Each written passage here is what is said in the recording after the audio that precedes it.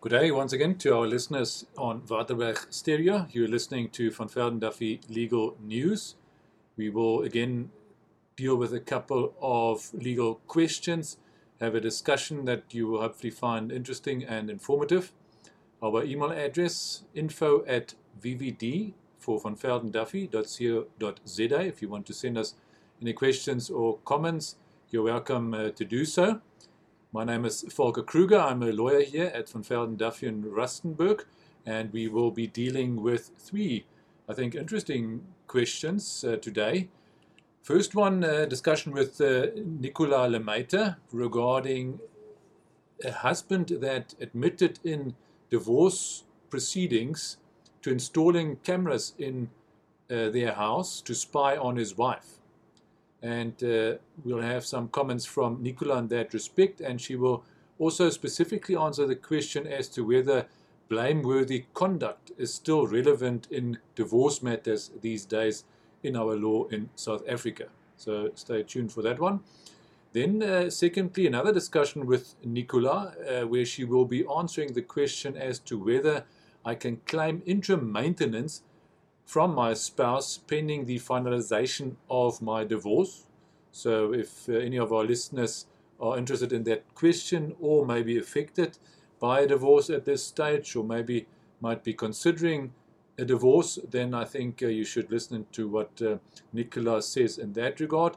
And then finally, I will be talking to Janus Olivier about when a buyer of fixed property would be able to rely on force majeure resulting from the COVID-19 lockdown to excuse performance. You might remember that in a previous program, we also had a discussion about force majeure, so he'll specifically deal with the whole issue and legal principles related thereto in respect of a buyer of fixed property.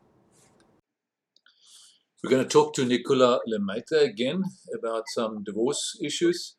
The heading here of one of the articles on Netwerk 24 is Man erken in skeisaak, hy het kameras geïnstalleer. The husband in this divorce matter installed some cameras in his house to spy on his wife. Nicola, is that right? What happened there according to the article? Yes, well, this article, it reports on this ongoing divorce proceedings in which this Pretoria businessman is involved. So through the proceedings, it becomes very clear to the reader that both parties had a very acrimonious relationship, and they were now fighting over with who their child should stay primarily. So during these proceedings, the husband actually admitted to installing those cameras in their bathroom. He says he did it because he suspected his wife of having an eating disorder. She is, however, convinced that there are other motives. But there were a lot of allegations thrown around in court of him suffering from depression and being addicted to alcohol and over-the-counter medication. Also that he at some stage during their marriage attempted to sabotage his wife's motor vehicle. So there's definitely a lot of dirty laundry being put on display in this matter, which is always quite a shame. Okay, well, as always, we can obviously not discuss the specific facts in the article in detail or give any opinions on the specific case at all. It's just a bit of a background. So in general, maybe I can ask you, in terms of blameworthiness, in terms of improper conduct that any spouse in a divorce proceedings, might have been guilty of. Let's say there's an extramarital affair, or there was assault of one of the spouses or of the children, or whatever the case might be. To what extent is that still relevant? Whoever caused the marriage to break down, is that still relevant? Does that make a difference in the outcome of the divorce? No, well, and that's very important for our listeners to note that in our divorce laws, the concept of fault doesn't play a role. So basically, this means that there's no guilty party in divorce proceedings, and the fact that you're the reason for the breakdown of the marriage, or perhaps if you are the innocent party, it shouldn't, in principle, entitle you to anything less or more. So the only factor or situation where fault may play a role is where the parties are, one of the parties are claiming forfeiture in the divorce proceedings. So that is if they are asking the court for an unequal division of the parties' assets or liabilities, or asking the court to move away from the strict application of their marital regime. But even then, this concept of fault, it's not the only factor which the court will consider, and the court will, for example, have to determine whether the party who, if I can say, is guilty, if he or she will unduly benefit from a certain asset, if they are entitled to share in it, and then the court will look at any substantial misconduct.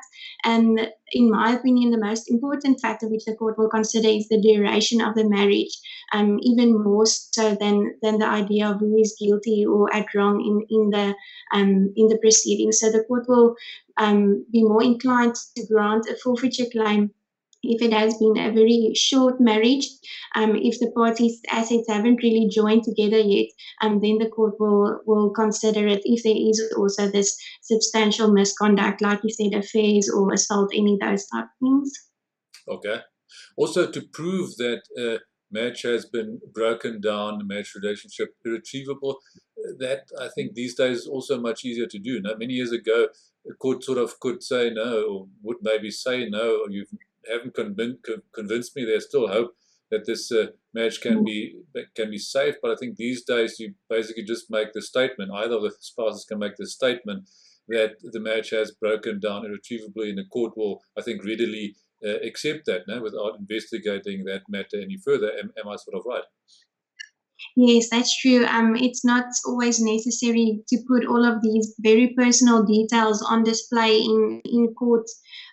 So we always also try to explain to our clients, if one party to a marriage feel that from their side the marriage has broken down irretrievably, there is two parties in a divorce, and if 50% of that marriage feels like it cannot continue, there's no way of restoring that relationship, then there is an irretrievable breakdown.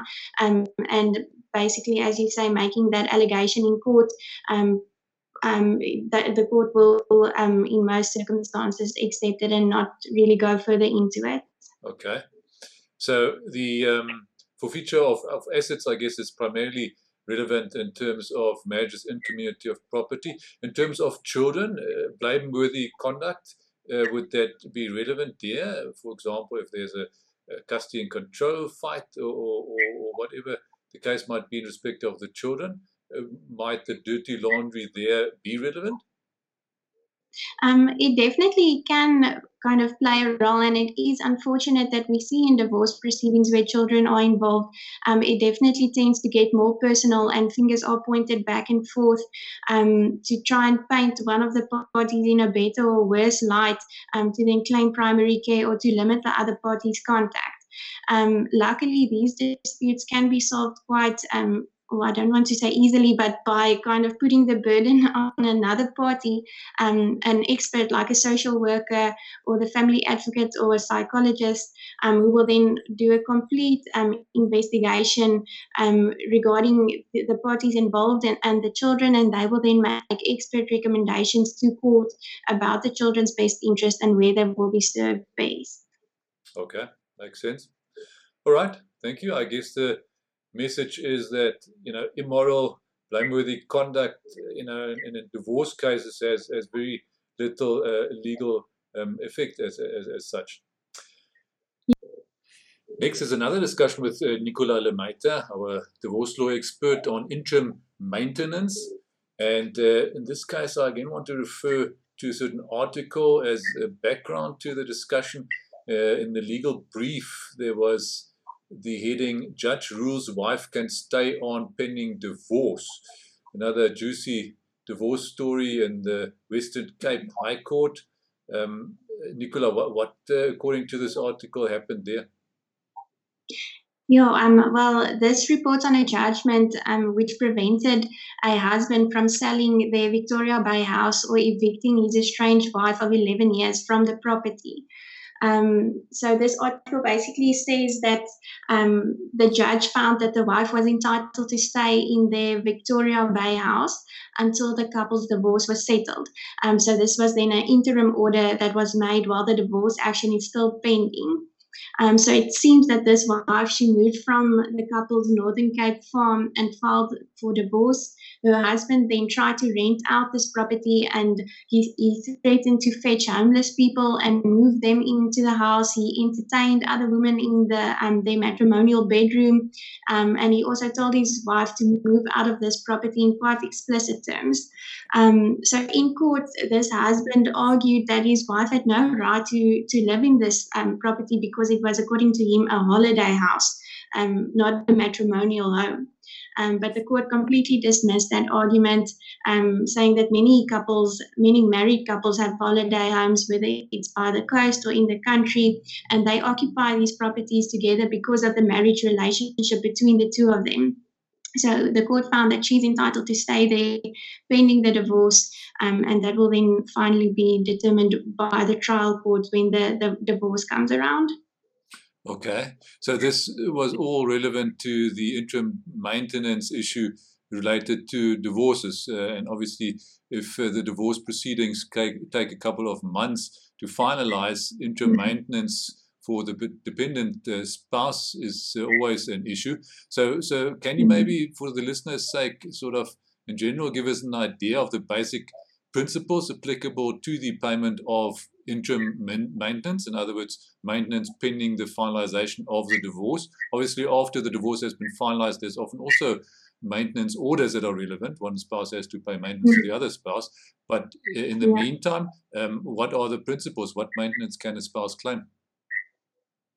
Yeah, so as we say, this interim application can be brought to court while the divorce is pending, and this is done in terms of Rule 58 in the Magistrates Court or Rule 43 in the High Court. As you say, it is also possible for the parties to reach an agreement on what maintenance should be paid, and it can also continue after the divorce, but this rule creates the possibility for a party to approach the court for intervention while the divorce is only starting out. So this rule primarily envisaged to provide temporary assistance for women who had given up careers for the sake of marriage, with or without children, until the trial then comes around where the claims can be properly determined. So I must mention, this rule is not created to give an interim meal ticket to a party who clearly will not be able to establish a right to maintenance at trial. So with that, we mean that it shouldn't entitle your spouse to something that he or she would not be able to prove and obtain as part of the final divorce proceedings. Yes.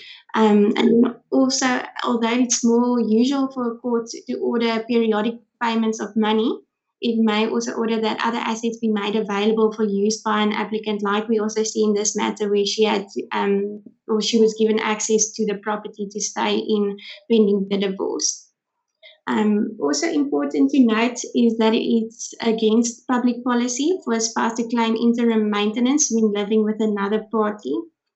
And then when the court is approached with an application of this sort, it will consider the standard of living of the parties during the marriage, the applicant's actual and reasonable expenses, and then also the income of the respondent to kind of determine what will be fair in the circumstances, what can the respondent afford to pay, and what is the applicant entitled to, or what does she or he need during this interim period.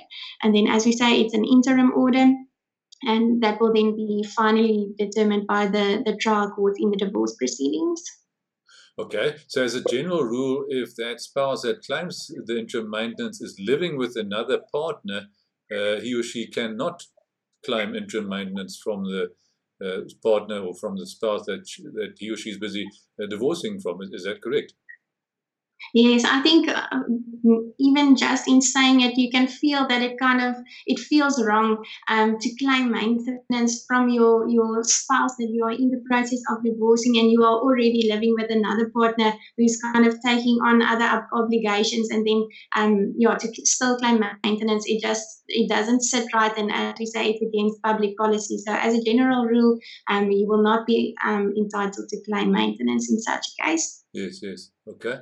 And the other important point maybe is that you can go to the magistrate court to save some costs. You don't necessarily have to bring the Rule 43 application to the High Court. So that I guess helps a bit. Yeah, it's done in the regional courts, which can also hear the entire divorce matter wherever you have started the divorce proceedings, whether it's in the High Court or the regional court. It has to be the same court confronted with the interim application. Okay. Maybe just finally one more question. What advice would you give clients or listeners who are considering a claim for interim maintenance? Are there sort of some final general guidelines that you could give such a person?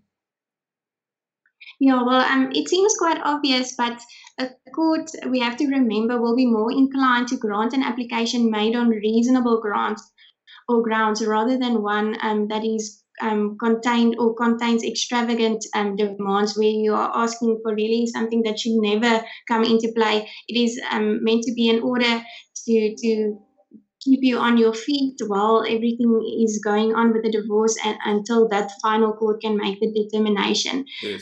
Then, on the other hand, if you are the respondent, it's important to show a willingness to maintain your family, and that will be met with much greater sympathy by the court than somebody else who's trying to avoid his or her obligations. So, reasonableness really is key from both sides of this.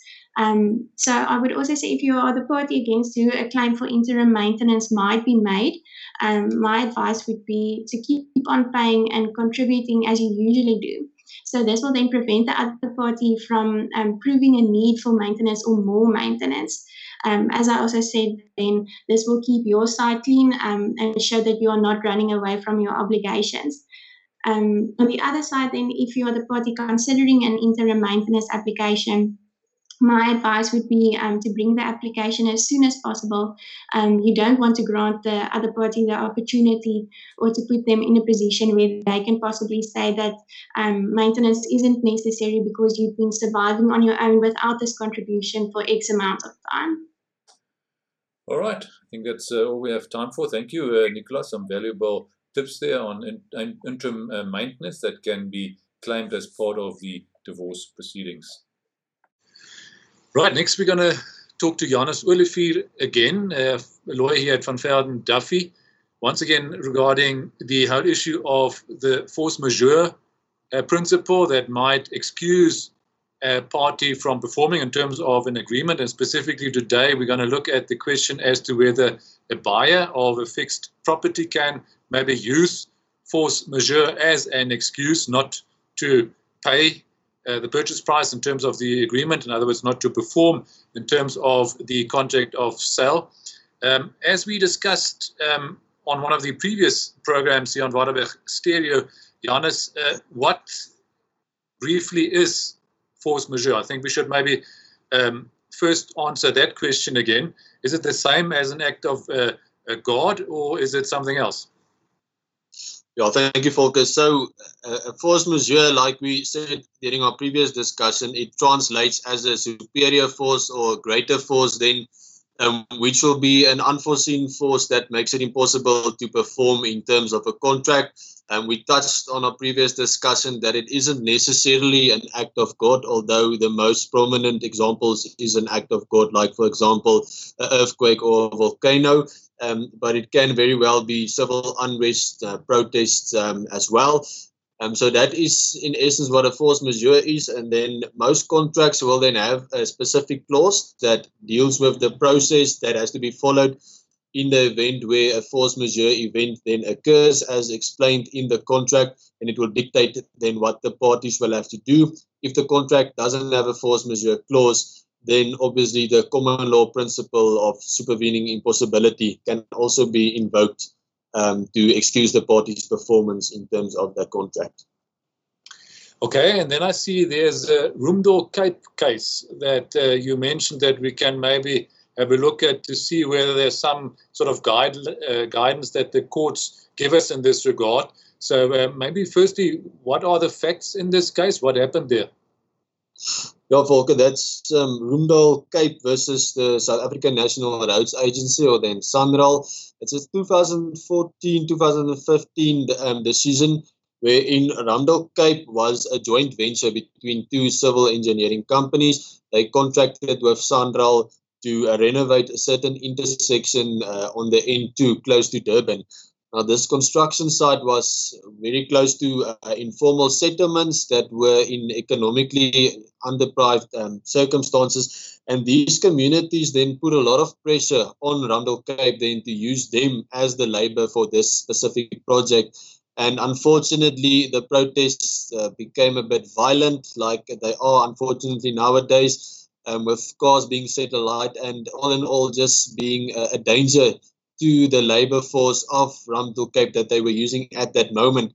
And at the end of the day, they approached the court for order to specifically declare that these protests are force majeure, and that they may either be excused from rendering performance in terms of this contract if the court does find the protest to constitute a force majeure, or that SANRAL must pay them an additional amount per month so that they can increase the security.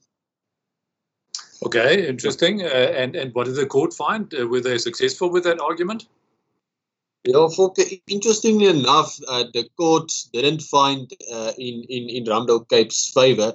They said that the protest did not constitute a force majeure, and even though protests were described as a force majeure event under the terms of the agreement also specifically had a clause which said that Rundle Cape must use reasonable efforts to keep the site and the works clear of any unnecessary obstructions. So firstly, the court said they didn't really take all the necessary steps and the reasonable steps that they could have. And then they haven't satisfied the court that they are really prevented from rendering performance. So it's not impossible, it's just a bit difficult for them. So the court said under these circumstances, the protest wasn't a force majeure as prescribed in the contract. Okay. And yeah, in terms of a buyer of fixed property, as we mentioned initially, do you think this case sort of gives us an idea what a court would find if any matter would go to court in respect of the current COVID-19 lockdown? Can a purchaser of a property now use that as an excuse that there's actually a force majeure in the form of the lockdown, which can be used by him as an excuse for not performing, not paying the purchase price in terms of a contract of sale? Now, Volker, what's very clear from this case is the court is going to look at the wording of this contract. Like we said, or like we've seen in the Rundle Cape case, strikes and protest was mentioned as a force majeure, but the court didn't only look at the force majeure clause, it looked at the whole contract. And that's going to be the exact same with every case that you bring before the court.